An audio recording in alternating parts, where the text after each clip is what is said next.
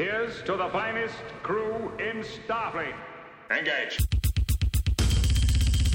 Captain Jean-Luc Picard of the USS Enterprise. Captain Jean-Luc Picard of the USS Enterprise. Welcome to The Greatest Generation, a Star Trek podcast by a couple of guys who are a little bit embarrassed to have completed a full season of Star Trek for the sake of making a podcast. I'm Ben Harrison. I'm Adam Pranica. These are all going out, right? Like, people know about this? Yes, so many people know about it. We're getting emails from all corners of the globe. It's hard to believe there was ever a time when we made this show that people didn't. Like, our intention from the start was to just vanity press the shit out of this. Yeah, well, and I think it was about episode 5 that our friend Sarus Farvar wrote, he's our friend now. We didn't really know him at that time, but he wrote a very nice article about us in Ars Technica, which really blew up the spot. And I guess the rest is history, Adam. Sure is. This is sort of a celebratory episode, isn't it? The end of first season for the show, end of the first season for our podcast. Yeah. And I mean, looking back, season 1 is full of pretty rough episodes, and we've had a couple episodes where it took the redemptive power of Riker boner jokes to make fun out of what was otherwise, pretty dismal television. But overall, I think season 1 maybe gets a worse rap than it deserves.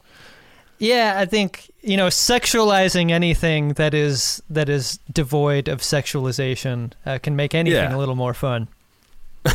Yeah. And I think that it's been very cathartic for me as well, like thinking back to my West Hot American summer, thinking back to your trip to the trading card dealer. Yeah. And the various other embarrassing moments we've suffered, some of the new embarrassing moments that we've had since we started this show. Sort of like the end of this episode we're about to review. There are so many more adventures ahead for us in the realm of embarrassment that I'm really excited to see what's out there, both for us and the show. It is the guiding principle of a Starfleet is based. Now, you can't find it within yourself to stand up, tell the truth. You don't deserve to wear that uniform. Well, I guess we should probably kick it off, huh? Yeah. Coming up for us is the season finale of season 1, called The Neutral Zone, and it's your pretty standard unfrozen caveman lawyer episode of Star Trek The Next Generation. I don't understand your complicated cellular technology. Sometimes when I get a message on my fax machine, I wonder, did little demons get inside and type it? I don't know. So the opening shot is kind of a circa 1990s NASA space probe looking thing flying around in space outside of the Enterprise, and they're doing some scans. They're like, this is an old hunk of space junk, and normally like an interesting enough discovery, but the captain is coming back from an important conference, and again with the conferences. Yeah. This time he remembered to take off his plastic name badge before he walked outside of the convention center. Hope he remembered his dot bag this time. Oh, yeah. If you forget any toiletries, you can just ring down at the front desk. Mm-hmm. They have everything up to and including a dental dam available, which may or may not double as a shower cap. There are no dental dams in the future, just like I'm pretty sure there are no dental dams in the present. Yeah, they're called shower caps, Adam. But Data kind of puts in a word with Riker and says, hey, we have a couple hours before the captain gets back, and I would love to poke around on this this junk that is floating around out here, and see what's what. He wants to poke the junk. Yeah. I mean, Data's not above poking the junk. He is fully functional. Yeah, trained in every technique. And Riker's like, all right, as long as you're back on board and ready to go before the captain's shuttlecraft docks, like, go sick, do whatever you want. And Data starts walking off the bridge, and Riker's like, Worf, you go with him. And this is a great moment for me because Data looks so excited that Worf is going to get on the turbo lift with him. It's like Brent Spiner like made very few choices to be like visibly emotional with this character, and this is and it's like definitely like outside of what the character should be capable of, but it was so sweet. Like Worf is like walking over to the turbo lift, and Data just has like a big old grin on his face, like, yeah, my buddy Worf is coming, woo. I guess if there's one person who could understand what it's like to be Data more than anyone on the ship, it's got to be Worf, right? They're the two outcasts. They're the two others. Maybe that's what Data understands. I feel that.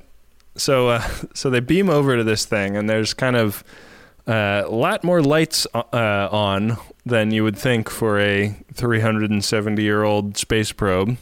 But the computer's still working, the solar generator is still working, and they get it all fired up, and there's a big circular door, and Worf walks over to it and does what I like to call the Klingon pratfall, which is when you walk into an automatic door that doesn't automatically trigger. I was surprised that he didn't leave a big grease stain, like where his forehead is. Or just like make a Kool-Aid man hole in it, you know? Like, oh yeah. Like he's a Klingon. He's a tough dude. He should just bust right through that fucker. Well, he wasn't strong enough to open it. He gave that job to Data.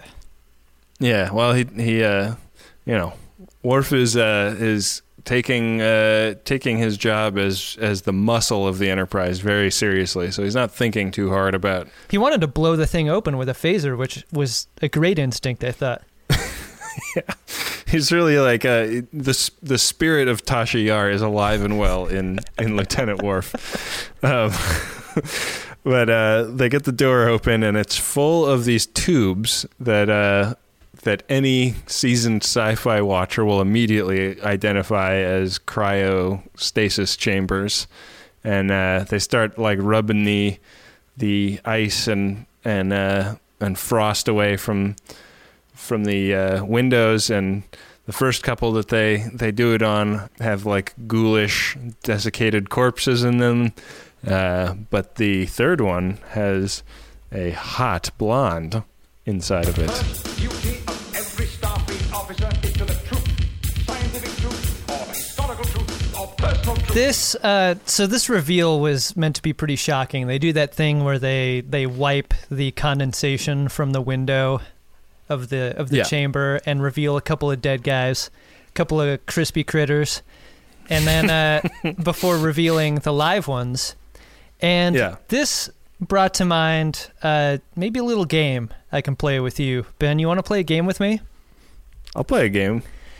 The game is called What Can the Enterprise Sensors Detect? And it's a simple game. You can either answer yes or no to the following items. And you just tell me whether the Enterprise sensors can detect the following things. Okay? Okay. Lay it on me. Ships. Yes. I'll say yes. All right. Planets. Yes. Weapons. Yes. No, that's actually wrong. Sensors can't really? detect weapons, and we know this from the many people that they've beamed on board the ship that have either had weapons on them, had or weapons, parts of weapons, like squirreled away on their person, like parts of weapons, or their hands were weapons themselves, like those electric eel hillbillies that we got a couple episodes ago. That's true. So wrong answer there. And then finally, life signs. Yeah. Here's why I asked that. Why the hell is this a surprise to anyone? Yeah, Like they should have picked this up. This is clearly a problem with. I mean, they're able to detect like signs of life on planet surfaces, which are much further away and through all these interfering things like atmosphere and magnetospheres when they're all in the orbit spheres. over planets. But like a tin can that's been floating in space for 400 years with no real shielding of any kind. They're like, whoa, there's bodies. It should be the easiest thing for them to pick up on. And it doesn't, I mean, that wouldn't do us any favors in the drama department. But maybe it would. Maybe it would be equivalent, you know? We're getting some life signs on this thing that's 500 years old. Why don't you go investigate? It would still be an effective reveal. Yeah, opening that door would be a cool surprise, you know? Sure. Good point, Adam. This is becoming a speech. You're the captain, sir. You're entitled.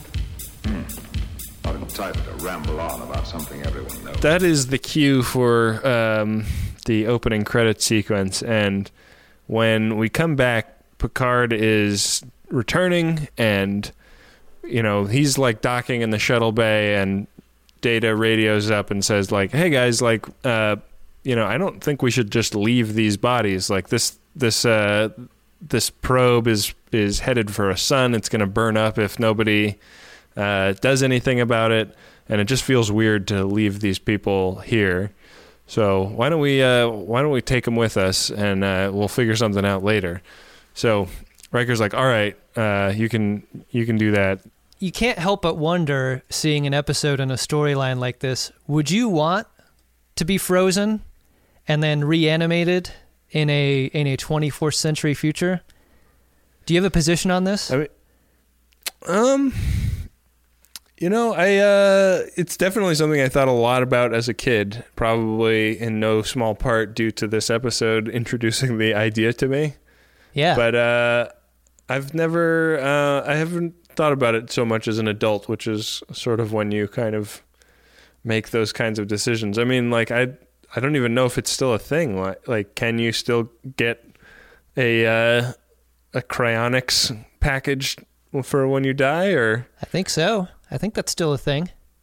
Well, I would look into it, but I don't think my wife would allow it. Oh no. When you die, she wants you to stay dead. Yeah. I think my wife would probably agree. So Picard gets on the bridge, and he is like got a real bee in his bonnet about getting underway, and he gives Geordi some coordinates to head toward at warp 8, which is almost as warpy as you can get. And Geordi goes, "Captain, that's neutral zone territory you're heading us into." And Picard's like, "Yeah, Geordi, I'm the fucking captain. Like, I know what I'm doing." But no sooner has he had Geordi lay in this course than he calls a big meeting, and this is a bunch of the senior staff get together in the wardroom and talk about the fact that stuff is up in the neutral zone. There are some outposts that they've lost contact with, and it's all along the neutral zone, and the only thing that the Federation can kind of come up with is the idea that this is a foray into Federation space by the Romulans, who haven't really been heard of in a long time. Like, they've been out of the picture in a big way. Yeah, for like 50 years. I think it was mentioned. Yeah. This storyline, you might think, is the A story to this episode, but it's not. No. I feel like the whole neutral zone Romulan storyline constitutes maybe 10% of the overall episode, which I think to me that's was fair. an interesting choice. Yeah, I mean, it's where all of the menace and tension in the episode is. Like, I mean, this scene that we're talking about, like, when the second the neutral zone comes up, Worf is like, "Romulans," and Picard is is like, yeah, that's what we're kind of thinking. And the music is tense. Like I think the acting is really good. They're all like definitely like, oh shit, like things are about to pop off. And then it winds up being kind of like almost a stage play. Like almost all of this episode takes place in one room, right? Which we'll get to momentarily. One of the things I was considering when I was watching this scene was like how much planning was involved for an interaction that they were looking forward to versus how much of it they would just leave for the moment. Like they just sort of round table what they were going to do when they ever met up with the Romulans. And, you know, a good part of the room was like, we got to go in there and kick some ass. Like that's what they're going to respect. But it's Picard's thinking, and it's the thinking of the people that he was in the conference with, that they've got to go out there pretty chill. And yeah, they don't want to ruffle the feathers of these warbirds. Right. Just kept talking in one long, incredibly unbroken sentence, moving from topic to topic so that no one had the chance to interrupt. It was really quite hypnotic. You might have heard us talk about Squarespace before, and you're thinking, what do I need a website for? I already have a bunch of profiles across the different social medias. But isn't it time you had a place online that wasn't owned by a social media company? How about you take control of your online identity with a website of your own? For that, there's Squarespace. With Squarespace, you can buy a URL and build a customized website with your name, and not a giant social media company's name, with your name attached and a bunch of numbers at the end. With Squarespace, you can have a place on the internet personalized to your aesthetic that lets you tell people about who you are instead of an algorithm. And the best part is, you don't have to be an experienced designer or a web page creator to make something great, because Squarespace is always there for you with their award-winning 24/7 customer support. Don't settle for being another company's product. Be your own product with a website that's all you with Squarespace. Go to squarespace.com for a free trial, and when you're ready to launch, use the offer code SCARVES to save 10% off your first purchase of a website or domain. That's squarespace.com. The code is SCARVES. Think it, dream it, make it with Squarespace. Going to a good time so often has a downside, doesn't it? Especially when it comes to stuff that you put in your birdie. We've all been hungover before. I mean, many of us have, I guess. Or we've had too much jazz in our gummy. And that sucks, right? Because you don't think about the time after the good time that you've been trying to have a good time. That's why I like Lumi Labs so much. It's the predictability. Through painstaking trial and error, I have found my perfect dose. It's what I can depend on when I could use a little more chill, a little help getting into a creative headspace, and I don't need to have too much fun doing whatever it is I need to be doing. And I'm so glad that Microdose is available nationwide. That means just about anyone can try it. To learn more about microdosing THC, go to microdose.com and use the code SCARVES to get free shipping and 30% off your first order. Again, that's microdose.com and the code is SCARVES. Back for another game. You know it. What's going on? Just one more week till Max Fun Drive. Hard to believe. It's been a heck of a year since the last one. We're now a worker-owned co-op. We raised $50,000 for charity last year. And we've added a bunch of awesome new shows. But do you think we're ready to do it again? Absolutely. Lovely new gifts are lined up. The episodes will be amazing. And wait till everyone hears the bonus content. Yeah, plus they know to go to MaximumFun.org/newsletter, so they're getting all the news. Oh, like that Meetup Day is on Thursday, March 21st. Then what's bothering you? Me? Oh, nothing. We're all set for Max Fun Drive to start on Monday, March 18th. I just didn't want you to see this coming. Check. What? Hang on. Most of the plants humans eat are technically grass. Most of the asphalt we drive on is almost a liquid. The formula of WD-40 is San Diego's greatest secret. Zippers were invented by a Swedish immigrant love story. On the podcast Secretly Incredibly Fascinating, we explore this type of amazing stuff. Stuff about ordinary topics like cabbage and batteries and socks. Topics you'd never expect to be the title of the podcast. Secretly Incredibly Fascinating. Find us by searching for the word secretly in your podcast app. and at MaximumFun.org. The other storyline, Crusher has thawed out the humans. Which is a pretty crazy executive decision. Like, these are aboard. I guess I'll revive them. Yeah, I wish we got to see that too. Like, I don't know. That would have been fun. So this is also done completely outside of Picard's knowledge as well. So Crusher tells Picard that this has happened after the fact. So the captain rolls into sickbay to check it out, and there he's confronted with our 3 surviving capsule people. Yeah, and he's like, pretty quick to hop on the communicator and call Data down to the bridge, and it's pretty evident that Data is in big trouble. It's like I almost, like when Data is on the bridge and like gets up from his chair, I almost wanted everybody else to be like, ooh. Yeah, that was a real sitcom live studio audience moment right there. Yeah, seriously. So let's meet our three unfrozen cavemen, okay? Yeah. We've got Claire the homemaker, who was the first one that they wiped the condensation off of. That was the first one that they saw in the capsule. She's like a real mom vibe lady. Yeah. I want to say Soccer she's like in her 40s, pretty average looking. I think they're all pretty average looking.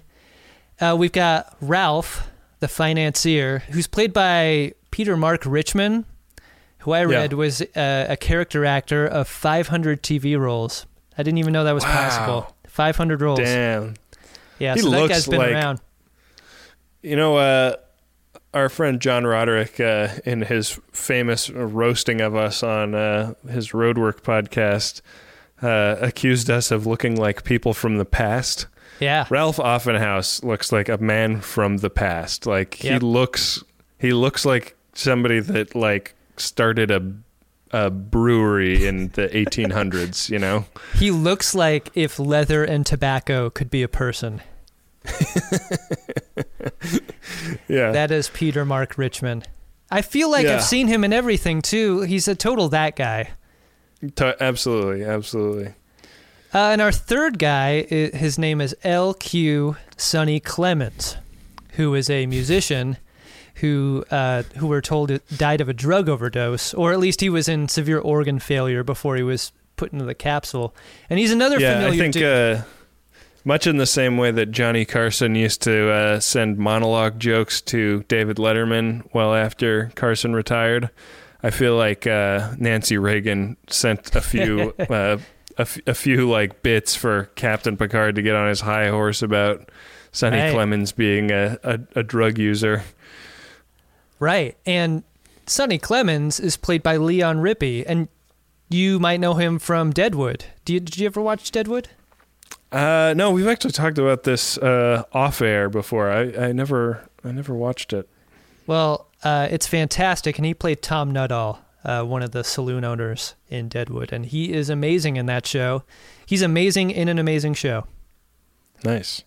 So there's our 3 unfrozen cavemen, and they are a little shocked to be there. Yeah, and I feel like this premise has been done in sci-fi a million times. I'm actually reading a novel right now called Ancillary Justice, where one of the characters has been frozen for 1,000 years and is newly back to the living world and kind of trying to adjust to it. And I feel like the moments of like first sort of being, having the situation laid on them are not that, like, they don't really play up what a crazy headfuck that is, The only one who seems shocked is Claire, and that's just at seeing Worf's forehead. Right, yeah. She was like, boy, that meatloaf went real bad. The other two seem more or less okay. They just seem concerned about their surroundings and their possessions. Yeah, she didn't sign up for being put on ice. Yeah, she was the only one there against her will. Yeah. So these people were put on ice in 1994, It's now 370 years later, and they kind of each have a different agenda. Ralph Offenhouse really thinks quite highly of himself and thinks he's super rich and that he's got, bank assets that are just going to be incredibly valuable at this point. I have to phone Geneva right away about my accounts. Why, the interest alone could be enough to buy this ship. So that's his deal. Claire is very upset that she's been disconnected from her family. I keep thinking about my boys. I mean, she also, I think these other two guys knew that they were dying when they died, and she had like a brain aneurysm or something like that and just kind of like dropped dead at the age of 35. So she's got a lot more to go through. You know, she had 2 sons and a husband that she's never going to see again. And at one point, like, Troi comes and kind of helps her try and look at the genealogical records that the Mormons have no doubt loaded into the memory banks of the Enterprise, and that's like very therapeutic for her. And Sonny is just chilling, but he's kind of bored. What do you guys do?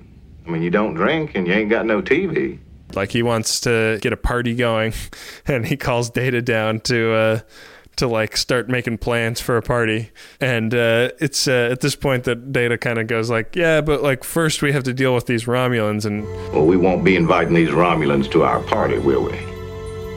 No, that would not be appropriate. I think the 3 of these characters embody maybe the 3 most likely outcomes for anyone who has been frozen and then reanimated. Like, that was my take anyway. There's like 3 different stages of grief or adjustment based on that kind of knowledge. Like, Claire, very clearly is like the most emotionally rattled by it.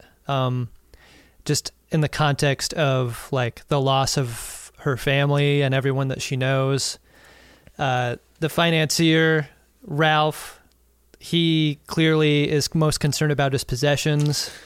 Yeah, I mean, and he's really, it's like, it's so funny. Like he's like, can somebody at least get me a copy of the Wall Street Journal? Which is like, I mean, that's so fun to think about, right? Like, the Wall Street Journal has been around for probably like a couple hundred years or like 150 years or something like that. Impossible to know for sure, but something in that neighborhood. Is there a way to imagine a future 370 years from now in which the Wall Street Journal still exists? Well, if J.J. Abrams' Star Trek movie reboot proved one thing, it's that, if a brand like Budweiser can exist, then I wouldn't put it past the fine newspaper like the Wall Street Journal from surviving all that time. Yeah, well, let's hope that we're headed for the Star Trek The Next Generation future and not the J.J. Abrams Star Trek future, because I don't want there to still be Budweiser that far in our future. Yeah, I think that pretty clearly means that we have not evolved as a species. No, that shit sucks. You know what? We better stop right there. We don't want to limit any sort of ad opportunities going forward. Yeah. Well, obviously Budweiser, not to our taste, but Bud Light Lime-A-Rita is delicious. And no, I'm gonna remain disgusted neutral right now. Oh, is that one of the with respect to any sort of Budweiser ad opportunity on our show? That's another D&D characterization. Yeah. Make it so. Make it so.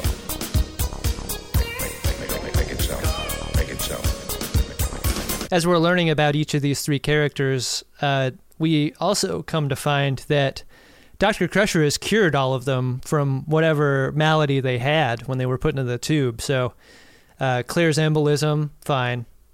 Ralph's heart attack, no problem. Clement's total organ failure due to drug and alcohol abuse, totally reversed, and he's fine. Yeah. In fact, the first thing he wants to do is order a martini out of the replicator, which seems like a move that you and I could really appreciate. Yeah. I think this is the first time we see the replicator in action, too. Yeah, I think that's true. Cool that it was a martini that that got made.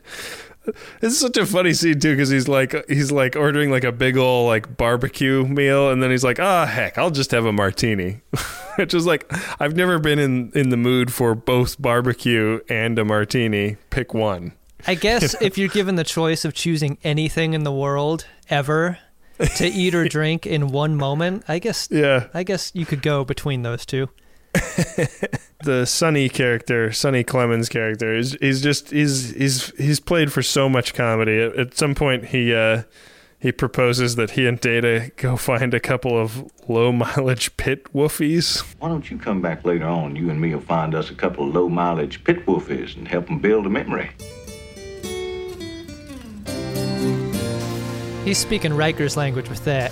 Well, that's the funny thing, is that like Data asks Riker what he meant by that, and Riker like attempts to lie to Data and say that that's one that he didn't know either. Commander, a low mileage pit woofie? This time you've got me. I haven't a clue. But clearly Riker is just like, no, like I'm going to tell Data I don't know what a low mileage pit woofie is, and then I'm going to run back and see if Sonny wants to head to the holodeck with me. Right. I mean, they could put together 2 piles of pit woofies. Yeah. Oh man, there's going to be pit woofies as far as the eye can see. Pit woofie pile. No dental dams in the future, Ben. Nope. Yeah. Or shower caps. But Offenhouse is really the antagonist of this episode, and he's really like a full-blown Ferengi. Like, all he cares about is his money, and really like is super condescending to Captain Picard. He's like, like, you're a military man, and that's fine and noble or whatever, but it's not what a man of excellence like myself gets into to make a living. Yeah, you're no banker. Yeah, you can't possibly imagine like the kind of stress I'm under.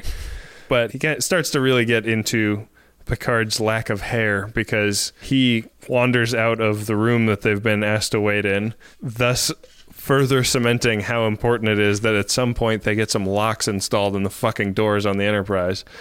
And wanders into a turbo lift and makes it onto the bridge while the Enterprise is making contact with a cloaked Romulan ship. Pretty much the worst timing possible. Yeah. Yeah, I mean, not only is there a significant lock problem on the ship, but the idea that anyone on the ship, and we know this to be a ship of families and children, anyone could get on a turbo lift and go to the bridge at any point, that seems like a bad idea. Well, I guess it's not like the worst idea if you know that like it's your ass if you go to the bridge without, being authorized. But like, yeah, but a lot of little kids know it's their ass if they fuck up in a grocery store, and that's true. And it doesn't stop them from doing that. And especially on a ship where at least one of the little kids, who is absent from this episode, wandered onto the bridge enough times to get a field commission to ensign. I would guess that a lot of the children on this ship are probably trying to pull some shit where they go on the bridge. I'm sorry, is a field commission to ensign a euphemism for something? Yeah, there's an ointment for that, actually. You must be referring to Wesley. The boy. But so these Romulans appear on screen. One of them is the actor who will go on to play Gul Dukat in the Deep Space Nine series. Yeah, I don't know who that is. But he's kind of the multi-purpose criminal element Cardassian guy. He's a guy that the makeup effects people already have the cast of his forehead, and they just make different forehead molds for him. Yeah. All the different aliens. Yeah. This scene with the Romulans is real weird, because they're kind of it's like a 2-shot with 2 Romulans sitting like hand in hand essentially on the bridge of their weird ship, and it's like, do these guys run this ship as like a couple, or like is one of them in charge and the other not, or are they like co-captains? Their bridge is sort of built around a love seat, it looks like. Yeah. Yeah. I really like their whole attitude. Like, I didn't find it overly threatening or non-threatening. Like I just felt like they struck exactly the right tone of mystery and oddity. I mean, when they decloak the ship, that was a real wow moment. That's one of the coolest ships that I think we see in the entire series. Yeah. That Romulan ship. It's hard to tell how big it is because the couple of angles that we get either show it like huge in the foreground and the Enterprise like pretty small, and you can't quite tell if that's because the Enterprise is very, very far away or because the Romulan ship is way, way bigger. Yeah. But it's imposing, and it's like really interesting design, and it's a very cool model.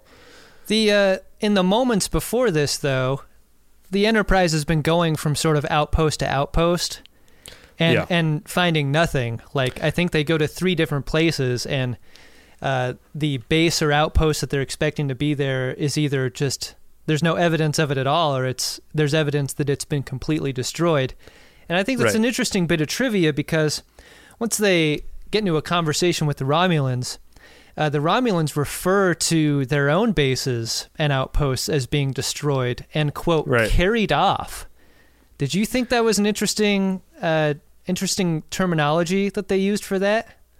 Yeah, and that's like, I mean, there's like, you think about TNG as being like every episode kind of gets tied up with a bow and nothing changes from episode to episode. And I really think that that's misleading, because this is like a huge storyline that runs through several seasons of the show. I mean, it's not like their only focus, and it's not something that comes up in episodes that aren't about this storyline, but this is planting like a pretty big seed. And it's interesting because this episode doesn't wind up feeling very plotty at all, because it's really setting the table for this becoming a big television series with like a whole bunch of seasons and a lot of plots to come. There's almost not an A storyline in this episode. It's like, it's hard to call the stuff with the unfrozen caveman lawyers the A storyline, and it's kind of hard to call the Romulan stuff the A storyline. Yeah, that's fair. But I kind of love that. Like, I think it's kind of great. Like, it's a weird episode, but it shows some sort of confidence almost. Like, I still think that like our discussion of the conspiracy of the episode Conspiracy, I do sort of wish that was the closer episode, but this episode is like, we're gonna make like a great series, and this is the end of a rocky season 1, but we're about to fucking blow your minds. Yeah, I think that word is interesting. The confidence word is interesting to me. I think you're right in the description of a writer's room maybe throwing out a bunch of threads just out into the distance, like loose ends that aren't tied up, with the expectation or the hope that they would chase them down and resolve them. Yeah. And this moment this episode contains a few of those. The relationship with the Romulans and the very thinly veiled reference to a Borg invasion.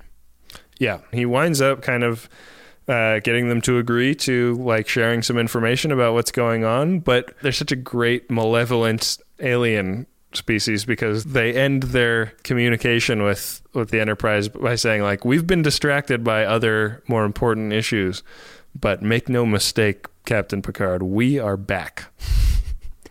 One of their distractions is clearly not getting a good haircut because both of them clearly cut their own bangs. Some of the most ridiculous haircuts on the show so far are theirs. Yeah, they got to get that Bolian barber shipped off to the Romulan Empire for a few years, put him onto some of the newest trends in hair care. They're sporting the mushroom cuts of a special needs child. Darmok, Angelad, and Tanagra. I think that they sort of the writers probably at this point are realizing like having the Ferengi be the only kind of antagonistic species is pretty boring and pretty stupid. So why don't we just have like a whole pantheon of other aliens that they can encounter? I think this is something that you could only do in a television series that's 25 episodes long per season. Like, they could create a storyline and then course correct either midway or at the end of a season once they decide what's working and what's not. And, you know, in the modern television era where you get 12 episodes, you don't have that chance. If it doesn't work, then you're stuck with it. And then you're on to either season 2 or cancellation. And I think there's a latitude here that a long episode run per season really gives. And I think that's bared out here at the end. I mean, at least we're just speculating that that's what happened, but I mean, there's a reason that this threat is present and it's not another reference to the Ferengi. As strange an episode as this is, I enjoyed watching it. How about you? Yeah, definitely. I think it ends on a note that might be similar to our own. Like, there's possibilities that await, new adventures that are out there. More shame that we can talk about from our pasts and presents. Yeah, I like that. I had a few things I wanted to discuss with you about this episode. Lay them on me. Some incongruities. Mm-hmm. I thought it was strange that during maybe the most significant diplomatic interaction in, we're told, 50 years, that Counselor Troi is on Ancestry.com in some condo inside the ship instead of on the bridge. Yeah. And on the bridge instead is fucking Ralph. Yeah. And there's 2 security guys that have been like tasked with getting him off the bridge, but they're so awed by the fact that they're looking at a Romulan warbird on the view screen that they like take their hands off of his upper arms and just stand there agog. This wasn't an example of writing kung fu. Like, in order to make a storyline work better, you know, you remove someone from the situation in order to add to the conflict. Like, I think the conflict still works if Troy's on the bridge. I think, if anything, it's more interesting if she's there. Yeah. But her absence is strange. It is weird. And it's not important that she's being a counselor to someone at that exact moment. No, I mean, like, I feel like they could easily just put these 3 people in stasis so that they're not a bother while they're dealing with a potentially incredibly dangerous military situation. Right. Another thing I thought was strange was, like, this is the only episode that I can remember that really addresses the audience and the audience's sensibilities directly. Like, everything that the Enterprise crew makes fun of with regard to the unfrozen people are the popsicle people. Yeah, the popsicles are contemporary issues. Yeah. And they basically laugh at them for them. Like, they're a punchline. Yeah. And I don't recall them doing this ever again. I wonder if that was a choice. If they got in their licks in this first season episode and they were done with it, or what. But well, it's sort of a funny, like, reversal of Star Trek IV, The Voyage Home, you know, where it's like a fish out of water, but in the other direction. A fish in the water? Like I don't know. A water on the fish? Yeah. A rat in the water? I don't know. I'm trying to help you. A land animal in the water rather than a fish on the land. Okay. Yeah, that's... I don't know what the best animal to pick is, though, because I feel like a fish is like a generic whatever, but who cares? Whatever. If you have any ideas of what animal should be in or out of the water in this particular metaphor, feel free to comment on Greatest Gen. Or don't. Picard is pretty irritated by what a dickhole Ralph Offenhouse is. And, you know, Ralph Offenhouse is very condescending to Picard because he really doesn't know his ass from his elbow. Were you sympathetic to all of them? I mean, I think that Offenhouse is really played as a villain, and I nevertheless found there was something to sympathize with in his character. I mean, he had a few moments of vulnerability where you're like, wow, this guy is like, it's not that he's just a self-important asshole. He's fucking terrified. Right. Yeah, I felt the same way. I think I didn't like him, but I understood him. Yeah. I am the cutest of all. Lock phases on that vessel. I am the cutest of all. There are 4 lights. As you were watching, did you come across a great example of being a drunk Shimoda? Drunk Shimoda! Yeah, I mean, I have to go with Sonny Clemens because he really wants to throw a party and get drunk while Romulans are buzzing around outside the ship. And what could be a drunker Shimoda than that, Adam? I'm sure you have an idea. His priority, as soon as he gets unfrozen, is to get himself a beverage. And yeah, I think that's go shake the doctor down for some pills. Yeah, slap some doctor ass while he's at it.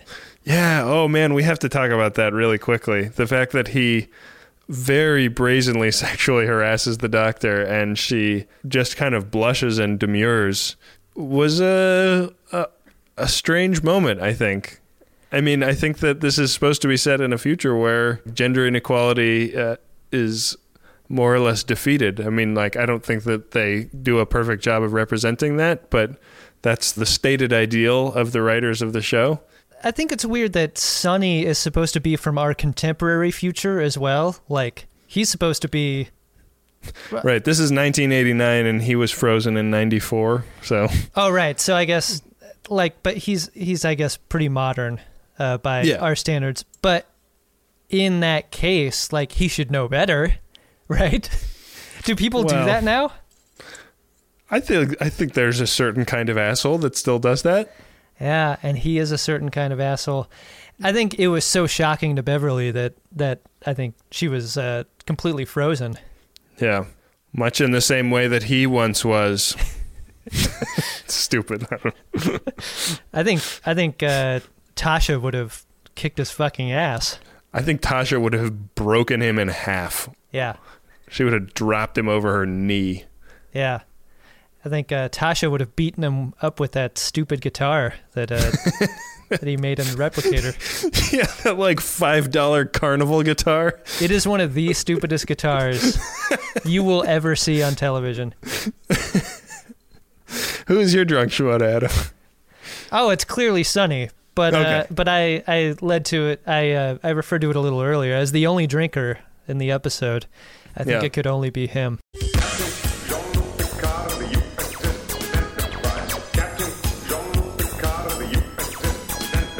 As we bring our first season to a close, do you have any thoughts on what we've done here? Well, Adam, this is not something I ever saw myself doing, but I've had a lot of fun doing it, to be quite honest. Yeah, I think this has been a great success. I think we've really made each other laugh in talking about this show, and at least a couple of dozen people have bothered to write us emails, and a couple hundred people that have been kind enough to leave us iTunes reviews have seemed to laugh as well. Yeah, I think it's important to acknowledge that and be grateful for it. I think it's been a pretty great experiment so far. And I think there's one thing that we should call out that we're both especially grateful for. And we're recording these well in advance, so this is going to be, kind of old news at this point. But I think we can declare victory in our moose knuckle controversy. The guy that wrote our iTunes review, the 1-star iTunes review, taking us to task for misusing the term moose knuckle, was kind enough to write in. He bumped us up to 4 stars on iTunes and admitted that we were right and he was wrong. And moose knuckle is more conventionally used for when a dude's genitals are all bunched up in a funny way in the front of his pants. If we've accomplished one thing in our 26 episodes of this show, it's that I feel great about it. Yeah. Why don't you tell us what's up next for Season 2, Episode 1? Episode 1, The Child. While preparing to transport a deadly plague to a research lab, the crew is stunned by the announcement of Counselor Troi's pregnancy? Uh-oh. I can only assume that Riker is involved somehow. Do you remember this episode at all? No, I guess I don't. There's two things that I do remember about this. One is that I remember there's a shot at the beginning of the episode that's like a weird, like steady cam or handheld shot of walking onto the bridge, and it's like somebody's point of view, but it really like pans around and you kind of see like Worf is now in his gold uniform. Like it's like we are back. The fucking crew is better than ever, and here's what's popping off. And so I remember that, and I'm almost positive it's in this episode that happens. And the other thing is that Troi has this kid, and it's like a Search for Spock situation where the kid, every time the camera cuts away from the kid and we go to another scene, we come back and it's like a different child actor that's like a couple years older. Interesting. Okay. It's like an accelerated growth period for this kid. But I imagine they use that to heavily over-introduce Dr. Pulaski, who we will be getting to know quite well in the coming weeks. Oh, that's right. Do you think Beverly's inability to defend against sexual harassment is a reason that she was kicked off the ship? Oh, man, that is the worst kind of victim blaming. I know. I'm sorry. This premiere of Season 2 episode was described as uneven and an inauspicious start to the second season. What? Also, you could replace any main character in this episode with a parsnip, and the outcome would be unchanged. Wow. Well, that is certainly not the root vegetable I would use to swap in for any Star Trek character, but, I guess that's that reviewer's prerogative as a writer. Well, I'm more excited to see this than ever. We get our vetoes back, don't we? Yeah, well, we should think about that. Do we or do we not? We've been implored many times by listeners not to employ the veto because they want us to do shows about even the episodes that we hate watching. Well, I think much like the Romulans in this episode, the threat should always be there. Wow. Well, would you invoke a veto on the first episode of a season? No, absolutely I'm not going to either. So I want to save the point it is for, moot, at least. for a Troy's mom episode for sure. Well, there's one per season as far as I remember. So looking forward to that. With that, we should probably cut this off and go back to doing something less shameful than recording a Star Trek podcast. I've been Ben Harrison. I've been Adam Pranica. If you ever want to talk about any episode this season, you can use the hashtag GreatestGen on Twitter. I am at Cut for Time. Ben is at Benjamin AHR on Twitter. We should thank Dark Materia for our wonderful, wonderful theme song. It's really Dark Materia's theme song. We just used it without asking and then asked for permission later, and he was kind enough to say yes. Crime does pay. And with that, we will be back at you next time with a great episode of Star Trek The Next Generation and a middling at best episode of The Greatest Generation. Bye. See you next season.